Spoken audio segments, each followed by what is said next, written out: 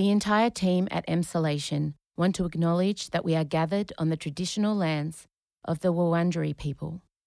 We want to recognise that we are recording and telling our stories on the stolen land of our country's first storytellers. We wish to pay our respects to all Wurundjeri elders and ancestors, and to extend that respect to any First Nations peoples who listen to Emsolation. We recognise Aboriginal and Torres Strait Islander peoples' continued connection to the land and waters of this country, and acknowledge that sovereignty was never ceded. Always was, always will be. You're about to hear an exclusive episode of In Conversation with Sonny Jane Wise from our premium service, Emsolation Extra. There's never been a better time to join our Extra family. You can sign up for less than $2 a week on a yearly plan, and you'll get 2 bonus episodes a week delivered to you in an exclusive feed via your favourite podcast app, Instagram close friends access, 20% off our merch, pre-sale ticket access, and so much more. You can sign up now at emsolation.supercast.com. Extra. Extra. Extra. Extra. Extra. It's Emsolation Extra. Sonny Jane Wise. Wise. Yeah. Wise. Growing up, it was not so wise. But you are. Thank you. You have taught me more in the last year than anyone.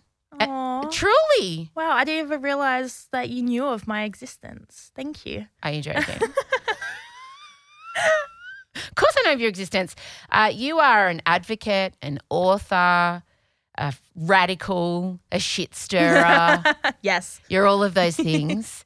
And you have a huge social media presence. You've become a bit of a beacon for me in terms of you've pushed my boundaries quite a bit. Oh, you're welcome.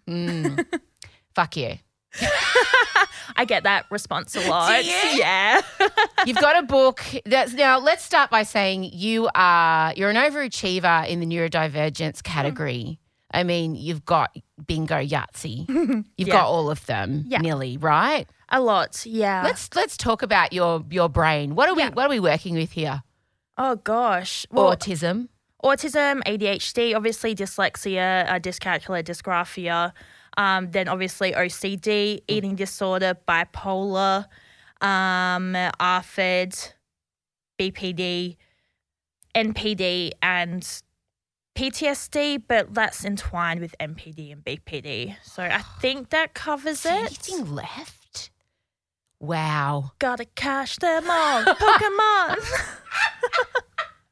We can sit here and laugh about our brains. You cannot laugh at us, but we can. If it applies to you, you can make fun of it. That's the rule. That's how comedy works, as you know. Actually, funny enough, I had my first book launch party Saturday night, and my mum was in the audience, and I did a speech, and I was just just want to give a shout out and say thank you to my mum.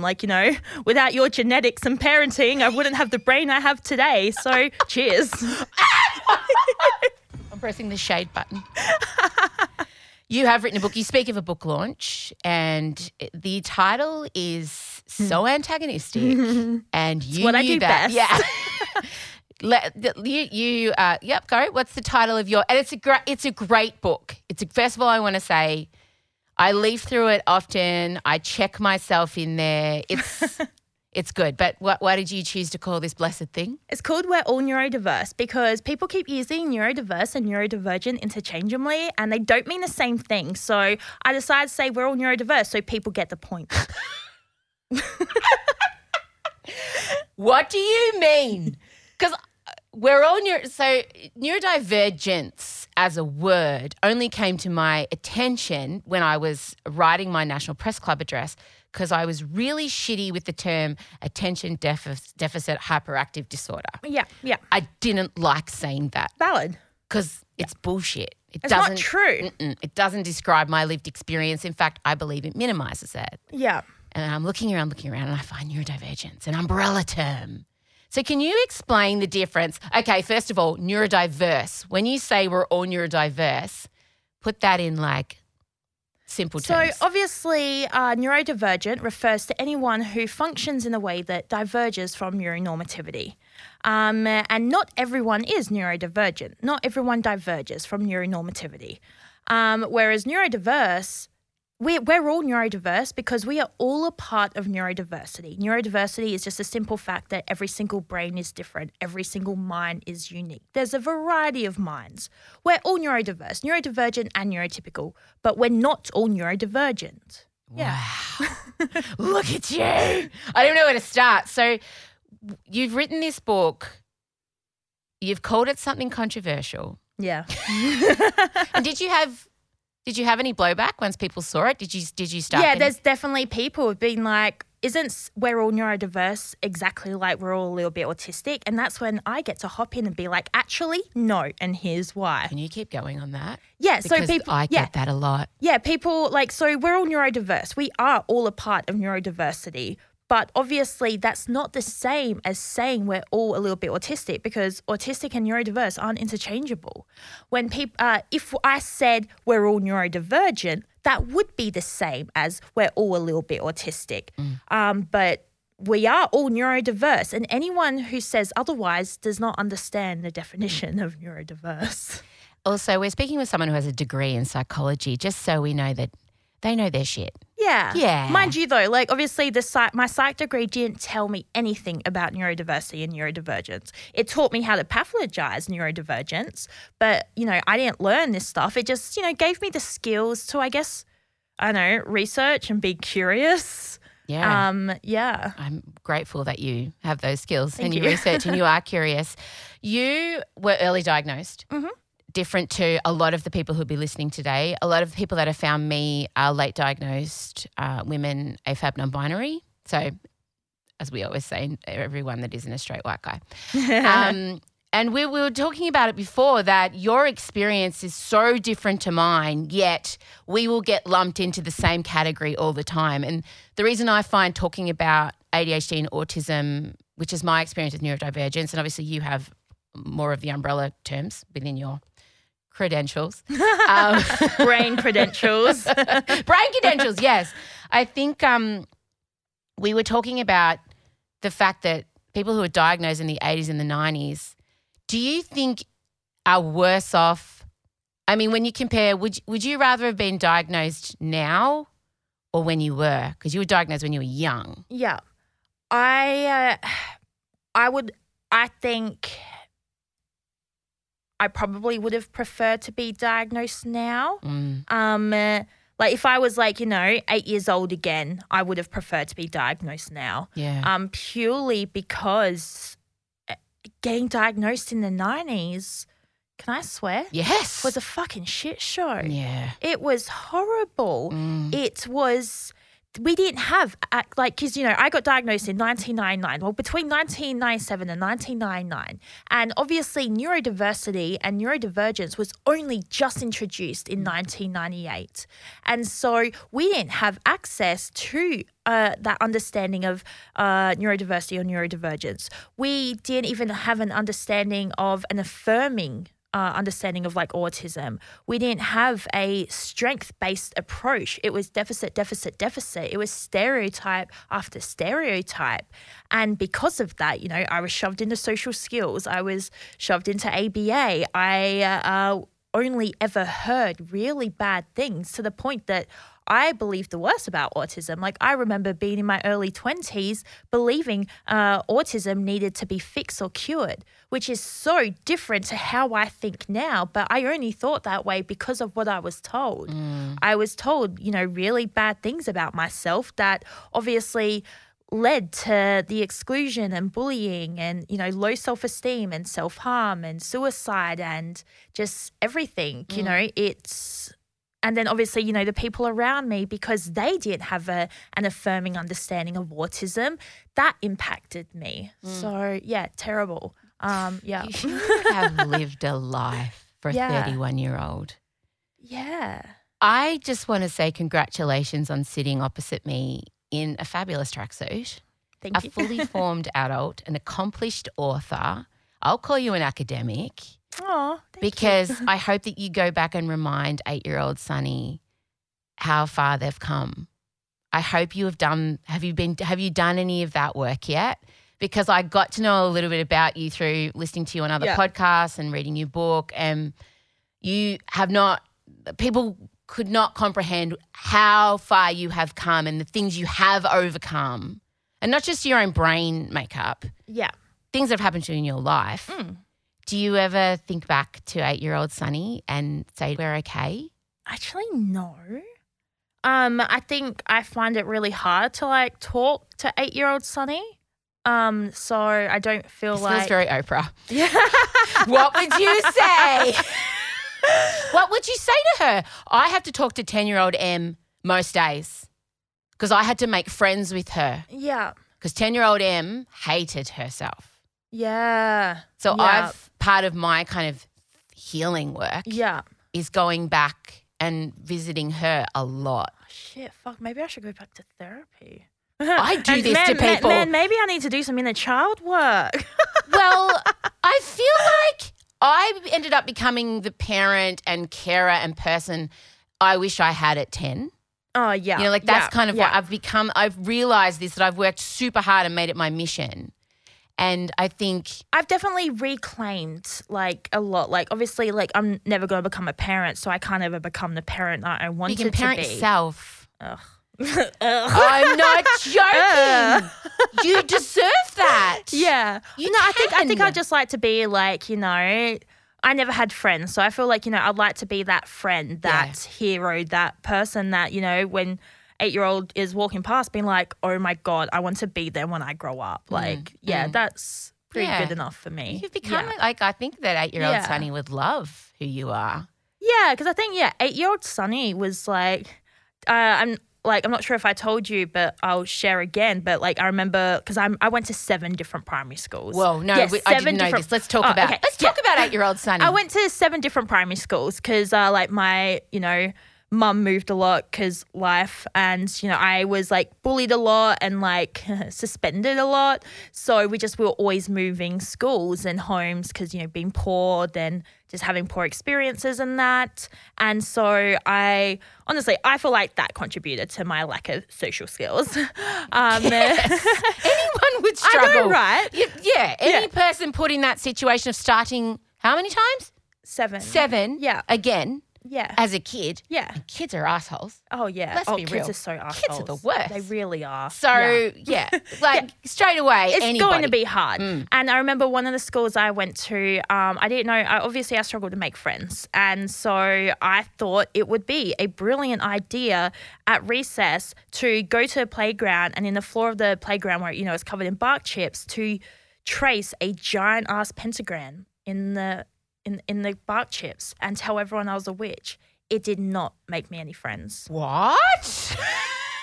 But I thought, like back then, I thought that was like the been your coolest friend. thing I could have done. I agree. really thought it would work, and it didn't work. Yeah, I loved witches. I used to cast spells to try and get people to be friends with me. Yeah. If I'd have seen you drawing a giant ass pentagram, I would have said, they are my people. See, exactly. And that's why I think, you know what, like, you know, 8-year-old me, they were onto something here. So, do you know what I fantasize about starting a school for kids like us? Yeah. I really do. I'm facing primary school for my youngest in a year, and the panic is I've already stopped sleeping a year out. Yeah. Because I can see how that system is going to crush him. Yeah. And I dream about starting a school. That's why I had hope for those, what are they called? Like Montessori. Montessori, yeah. And they're actually not neurodiversity affirming. They are not great for neurodivergent people. Like as like I thought they could be. They're slightly better. They're slightly better, but because both of my girls went to them, and they're slightly better because we had an experience with mainstream but the Steiner model seems to be the most promising for us. Yeah. But in terms of a school that starts at 11, that, you know, has unstructured and structured time, that's quiet spaces and interest-based learning, not importance-based learning, you know, those kind of things. Yeah. I dream And there's multiple ways to learn, multiple ways to engage. There's flexibility, there's options. Yeah, let's apply maths to unicorns. And you know what? It is possible. Totally. It is so possible to turn every special interest into a lesson. It is. I know. And if you can't, then that's on you and your lack of creativity. So we're doing inner child work. We talked about how things are very hard for you. And I want to understand how you've gone from, I mean, you've had a shitty fucking time and the stuff that we won't talk about that I know about. How do you go from, how are you not angry all the time? How I have you am. become, I'm just directing it in a really slightly healthy way. But when did the advocacy start? How does one flip from only being taught that neurodivergence is negative and it's all deficit? How do you flip from that to warrior of neurodivergence justice, which is what you are? When did that shift happen? Honestly, the shift happened between 2016 and 2018. Right. And then from 2019, it was just diving into advocacy work.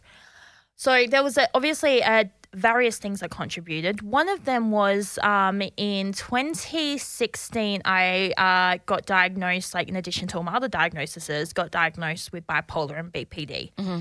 And this was very significant for me because a close person in my life committed suicide.